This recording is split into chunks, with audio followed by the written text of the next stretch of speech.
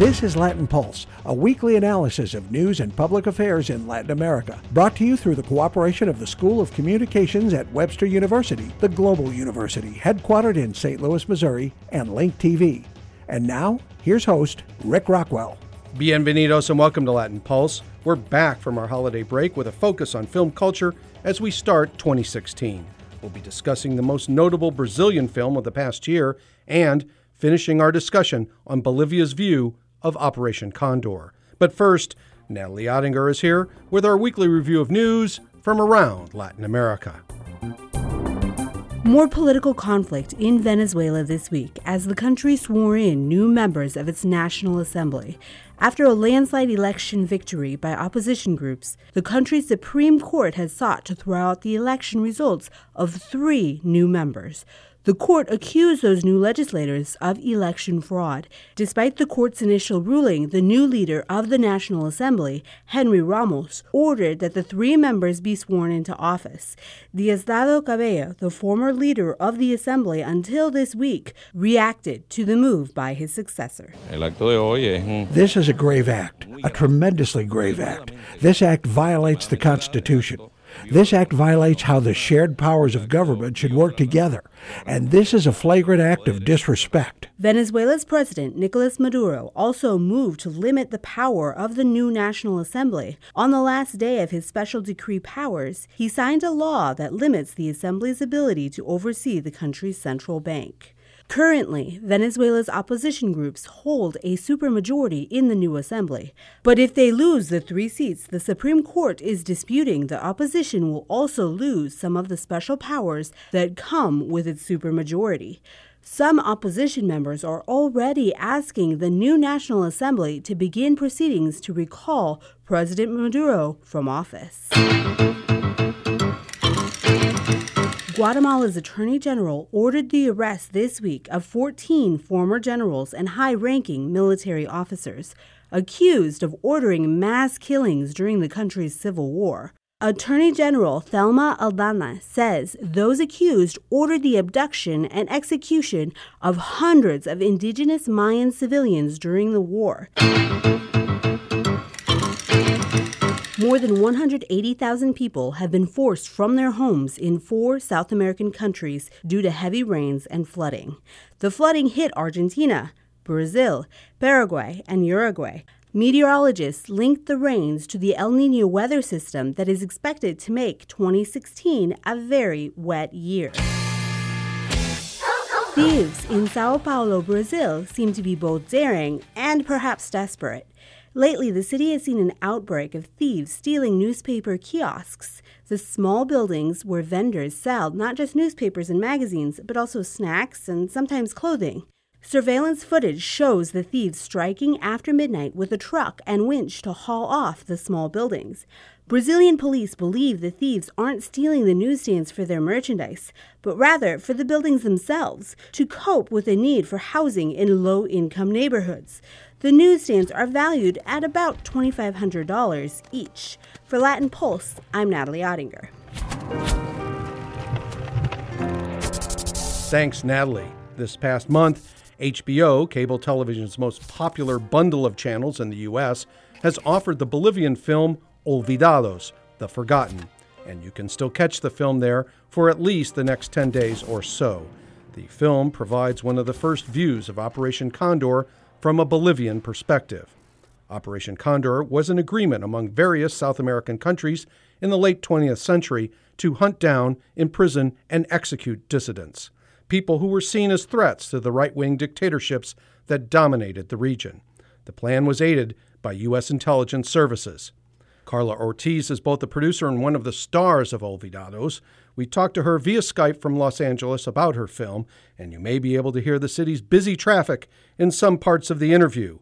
This is the second part of our discussion, and we asked her about showing the United States as one of the villains in her production. You know, New York, Chicago, Los Angeles has made the film successful, and it's been the Americans. We also had the support of organizations like SOA Watch and many organizations that really, Amnesty International, that helped us and validate in a way, our film.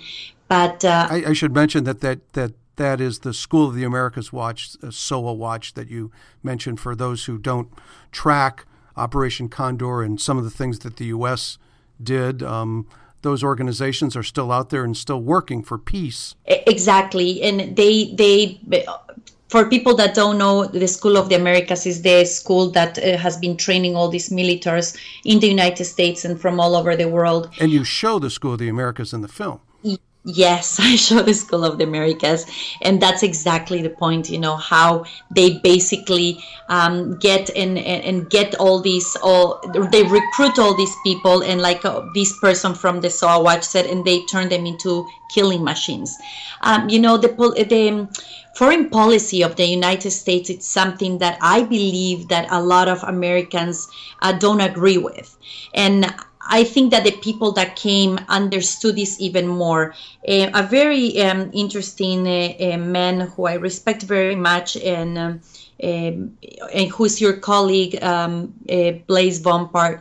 He said something very interesting in one interview that he did to me. He's like, you do understand that we're talking about Operation Condor, and one day, maybe in 15 years, we're going to be talking about Operation Middle East, which is exactly the same thing.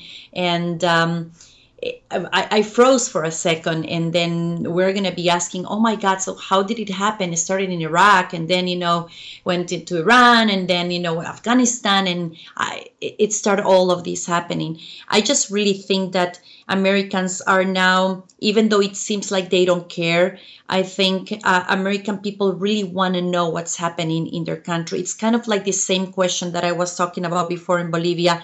They kind of know, but they don't really know. It's kind of like, yeah, we know, we hear in the news, but yes, it's for the best of the United States. It's for, we're controlling terrorism. It's in order to keep us safe. It's the same thing that they told us in the 70s. And we let our dictators protect our country and our land, and let them kill whoever else.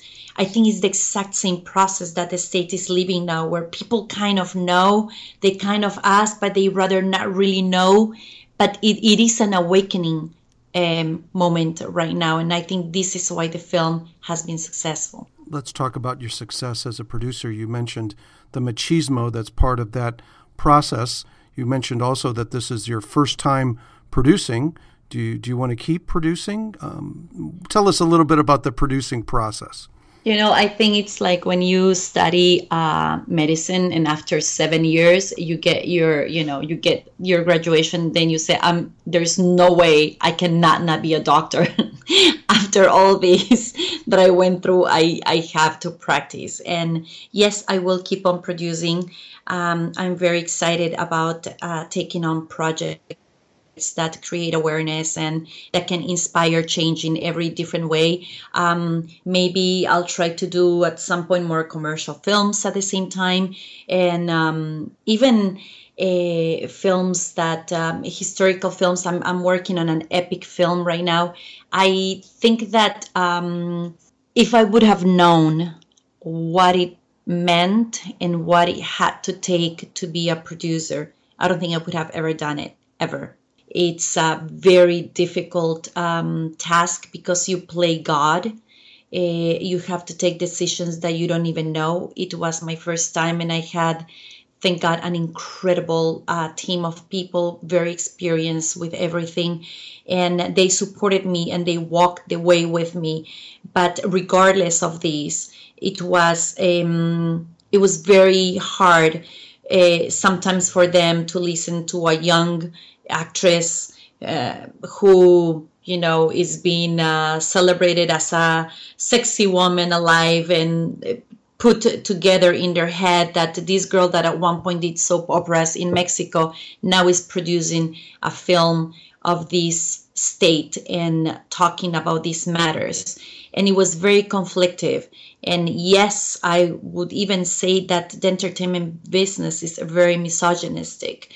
And yes, it's the fault of us women because we don't take these risks. So we can, blame them, but we shouldn't. because we need to take more charge, and we need to try harder. And I am sure men do the same thing to younger male producers. It just, with a female, I think it's a little bit harder just because they go, oh my God, and now there she comes who thinks she can do this, because it's hard. And even as a woman, it's even worse. The Bolivian government provided some funding for this particular film, but you have stories about how you raised money, and that's a big role of the producer, to raise the money that your international team can put to work on the screen. I think you see some of that money. It's a sumptuous production. It's not something that looks like you scrimped. I was very fortunate to meet Frank Justra almost 10 years ago. He's a very important philanthropist, in famous tycoon of mining and so many other things, but he's dedicated these past 10 years of his life to philanthropy for real. He was the person that put all the cash money for my film. He was very clear. I remember we had a promise, because we will always only do philanthropic work together. And I just came back from Bolivia after the landslides there, where he gave me $100,000, and I turned those $100,000 into $2 million. And I came with this award and giving him the results of where the money went. And he asked me what I was working on. And I told him, I pitched him the film for basically 50 seconds, less than a minute. And he said, I'm going to do it. And he said, this is important. And he said, I just have a question for you. You want this film to be seen, or you want this film to make money? And I said, I just want this film to be seen. And he said, okay, we're in business, and that's what we're going to do. And that was the beginning of everything, to produce without the fear of having to think and compromise things because of money. And then my government jumped also with an important support, and all the governors and the mayors and private oh my goodness, if I could tell you things like the telephonic company in Bolivia gave us 300 lines for 6 months, all free. Things like these were happening. You know, I went to talk to the commander-in-chief in the military, and he basically opened the whole military. He gave us tanks and all these soldiers that you see, and all the artillery and arms that we have in the film for real. The mayor of La Paz basically gave me the key of the city with security, and open to use anything, would not charge me at all. Things like this start happening. And even like the Bolivian airline, they just gave me all these tickets to be flying around and moving with. You know, we had a super huge production. We were we were like almost 200 people working on set all the time. This was literally like a Hollywood production. Like you say, it's like a huge production, but I didn't do it alone, you know. Everybody helped. And it began, I think, with the fact that I had to not be fearful of returning the money, because there's when you start compromising so many things. Can you share with us how much it cost? You know, cash money was $2 million. And basically all the rest, after all the donations, when you have to present the film, it's over $4 or $5 million. In Bolivia, if you convert this amount of money, it would be something like $15 to $25 million. Bolivia it's a very cheap country. It's amazing. I'm not publicizing my country, but you can basically have a full lunch with a soup, salad, which is, your entry and your main entry, with chicken and rice and everything, a dessert, and your coffee for $3.50. That's just how Bolivia is. So, if I can tell you, I would have never dreamed of having all this team together, and the actors were okay. I'm gonna do it for obviously much less money than what they usually charge. This because they understood this is a film that needs to be done. Let's just get it done, and then things would happen like like what I'm telling you, a hotel would say, oh my God, all these stars come, you can stay here. I'll give you 80% discount or 50% discount. It just kept on happening. And things even like all the way to the mixing. I'm sure you realize the sound is almost impeccable. I am so proud of the music and sound, and I have this incredible composer, and they basically kept on giving me gifts. Okay, we're gonna mix for another week. We're gonna do this for another. Don't worry, we're gonna do this other, because they all got so passionate about the film. So the film is a very sad film that is being done with so much love, and even my distributors, we've been working every time I'm going to a place over the weekend, at night, midnight, we keep on like pushing this, because it's more than just a film. It's a film that is telling a little bit of a truth. There was this guy, and I'm sorry that my answer here is it been so long, that he said, Operation Condor, Olvidados is to Operation Condor and South American genocide what Schindler's List has been for the Holocaust. And I was like, oh my God, I can't believe somebody saying this. But in a way, maybe it's just that little tip of the big picture, that maybe that's just what happened with this film. And I really hope it inspires other people to take the risk and do smarter films, films that awaken you, not just films that put you to, forget about everything and be numbed.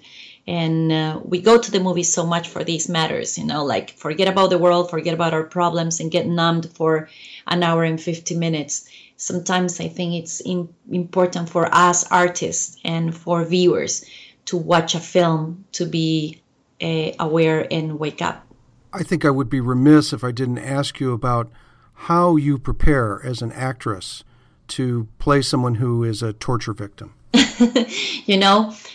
When I was doing the interviews for the work we were doing when we were writing the script, we sat with Elia Petridis for 6 months, and we are writing and listening to the interviews, and I could hear the voice of Lucia. I knew how she breathed, how she, every time I was talking to each of the ladies that survived the torture. When I put this in the hands of Carlos Volado, he completely changed my Lucia.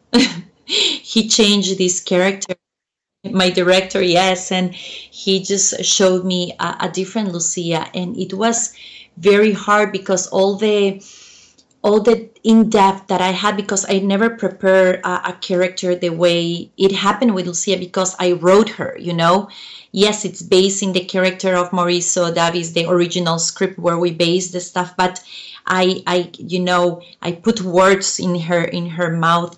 But the work that Carlos did with me was incredible, because he made me completely detached and aboard completely Lucia, and he presented me this other Lucia that was a more just completely oblivious character that just end up getting into this other world. And I think it worked so much easier and better, because my remembrance of the character I prepared was so much heavier. And I have to give credit to Carlos for what he's done with me in the film. And to tell you the truth, I was petrified when Damian Alcázar and Carlota Cota just arrived from winning from Taboo, this film that, from Portugal 2 years ago. He won so many film festivals, and Manuela Martelli won Cannes Best Actress, and all these guys that they arrived. And I just remember when I was walking to the press conference, I went to knock on their doors, and they were all rehearsing in their rooms. And I ran to Carlos and I said, I can do this. We need to cast this character. They're all so amazing. I won't be able to do it. Our interview with Carla Ortiz, the producer and one of the stars of Olvidados, was recorded via Skype from Los Angeles. Coming up, more discussion of Latin American films, this time Brazil's top offering of the past year. Stay with us. How many This planet we call Earth, abundant with new food, new cures, new life. An amazing place. Please don't let it vanish without a trace. Call for your free World Wildlife Fund Action Kit with 10 simple things you can do to help leave our children a living planet. Call 1-800-CALL-WWF. Welcome back to Latin Pulse. And now, on a program about Latin American films, a week removed from the official U.S. Academy Award nominations, we discuss a film that came ever so close but fell just short of a Best Foreign Film nomination. Brazil's film called The Second Mother, a film that found an audience and awards at this year's Sundance Film Festival. We talked about that film and Brazilian cinema with Kathy Corley, who teaches film production and film studies at Webster University. We spoke to her on location at the university's campus in the St. Louis area. It premiered last year at Sundance, at the Sundance Film Festival, and it stars the wonderful Brazilian actress Regina Casé. And essentially it's the story of a domestic worker / nanny who works for her employer, which is an upper middle class family living in São Paulo. And an interesting thing about it in terms of key themes in the movie, the Portuguese title is Que Horas Ela Volta, and that's a line that one of the children speaks, a line of dialogue in the movie where he wants to know, when is my mother coming back? When is she coming back? In the first few minutes of the movie, Ana Mulaerch really establishes a key theme of the film, and that is it's the plight of domestic workers who are off raising other people's children while their own children are being raised by other people. And so the movie explores these themes, and things change in the plot when the daughter of Val, who is the maid played by Regina Casé, her daughter Jessica comes. She's now a teenager. She wants to come live with her mother now, and she wants to apply for university to study architecture. And once Jessica enters the picture, the whole dynamics change in the family unit and within the whole relationship of Val and her relationship to the family. So it's really a film about motherhood in modern Brazil. Yes, it's about that, and it's about a lot of different themes. I think the movie explores in a very nice way relationships. It's about parent-child relationships. It's about employer-employee relationships, and as a result, it's also a lot about boundaries, personal boundaries, professional boundaries, and people who cross those boundaries and want to transgress them, which different characters do in different ways in this movie. So it does cover a lot of very key themes that are part of contemporary life, not only in Brazil, but all over the world. Why did you think that this was a particularly award-winning film, that it reached a certain level that would impact audiences not just in Brazil? Well, I think one of my favorite things about Brazilian cinema, especially the more contemporary work coming out, is they're very enlightening, but they're also, I don't want to use the word entertaining because it sounds like it trivializes it, but it's very emotionally engaging. And the characters resonate with you long after you finish watching the movie. And I think a key strength of this movie is the performances. Both Regina Casé and Camila Mardilla, who plays her daughter Jessica, won a special award at Sundance. All the performances are good, and I think the sense of humanity and authenticity. Casé's performance is so believable, so realistic, but it doesn't resort to cliches. She's just a fabulous actress, and she really gives a lot to that role and has a great director working with her. You mentioned that this won an award at Sundance, and it did well this past summer. But why do you think a film like this, a Brazilian film, falls short of being worthy for the Academy Awards to take a look at? They've already decided this is not a film that is going to come to that particular level. That's always hard to predict in terms of how the Academy members are going to vote and select nominations. A really good example that I can bring up is Cidade de Deus, or City of God, didn't get a Best Foreign Film award, and yet the following year, because of how the rules are written, it was nominated in a number of different categories. So it just plays out that way, unfortunately, with not only this film but many other very worthy foreign films. And I think this was, I think this was very deserving of a nomination, but it just didn't happen this year. City of God is probably the film that, if people are going to say what's a Brazilian film that you've seen, that many people in the United States have seen, right, and one of the great films of the past generation from Brazil. But we don't see many that reach that height all the time. Is there a particular reason? Is there something going on with the Brazilian film industry that they can't produce those at the same level like this? Well, I think there's a lot of work coming out of Brazil, but it's finding a distributor for the work. And I think as time goes on, any foreign film in the United States in particular, it's difficult to distribute them because your return on investment may not always be as much as you'd like it to be. What I think is a real game changer is the fact that Netflix, Google, iTunes, and a lot of streaming services are making these Brazilian films available in a way that they were never able to be available for to a wide audience. So, for example, Fandor, one of my favorite websites where I stream a lot of international films, they partnered with Cinema Slate, and a couple of the films that I'd like to talk about today are actually running right now that you can stream them. Really good quality copies with great English subtitles. So that, I think, is the game changer here. What else about The Second Mother you think is worthwhile for us to examine? I think it's really interesting to look at themes of race and class. These are themes that come up over and over again in Brazilian cinema. Also, the idea of income inequality. I mean, how relevant is that today, especially with the United States and many of the things going on all throughout the country? All of these three themes, I think, are very important. So the way they explore them, it gives us a way to look at our own cultures, whether we're living in the United States or other countries, people who might be listening to the show, to think about how race, class, and income inequality plays out in their own culture. And I think it's just really great food for thought when you're watching this movie. As someone who's an expert on Brazil, do you think that it accurately portrays those inequalities and portrays the issue of race in Brazil?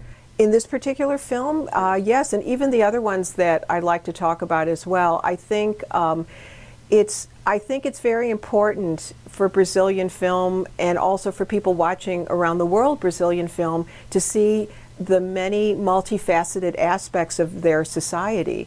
That not every film is about a favela. And so what you're going to see in some of these films are upper middle class families, but you'll also see people who intersect with them and how they intersect with people who are not in their own class or their own race. And race, of course, is different than it is in the United States. It's much more, I think, complex in terms of the history. That's something that when I've taught Brazilian cinema in classes in the United States, my students find that very interesting, how similar and yet different it is. How would you describe that difference? Well, I think, for example, when my students see City of God and they see the characters, they see a multiracial group of characters, whereas in the United States, it's segmented in terms of Caucasian or white or black and African American. So they notice that right away, and they talk about it in class where they see that, and then they want to know more about the history of Brazil and how that happened, and compare it with their own country and their own background. Thanks so much. Our guest today on Latin Pulse, Kathy Corley of Webster University. Thanks for joining us. Muito obrigada, Rick. We'll be hearing more from that interview about Brazilian films later this winter. And now, a correction.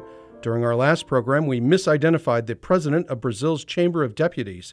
He is properly called Eduardo Cunha. We used a different first name. We regret the error.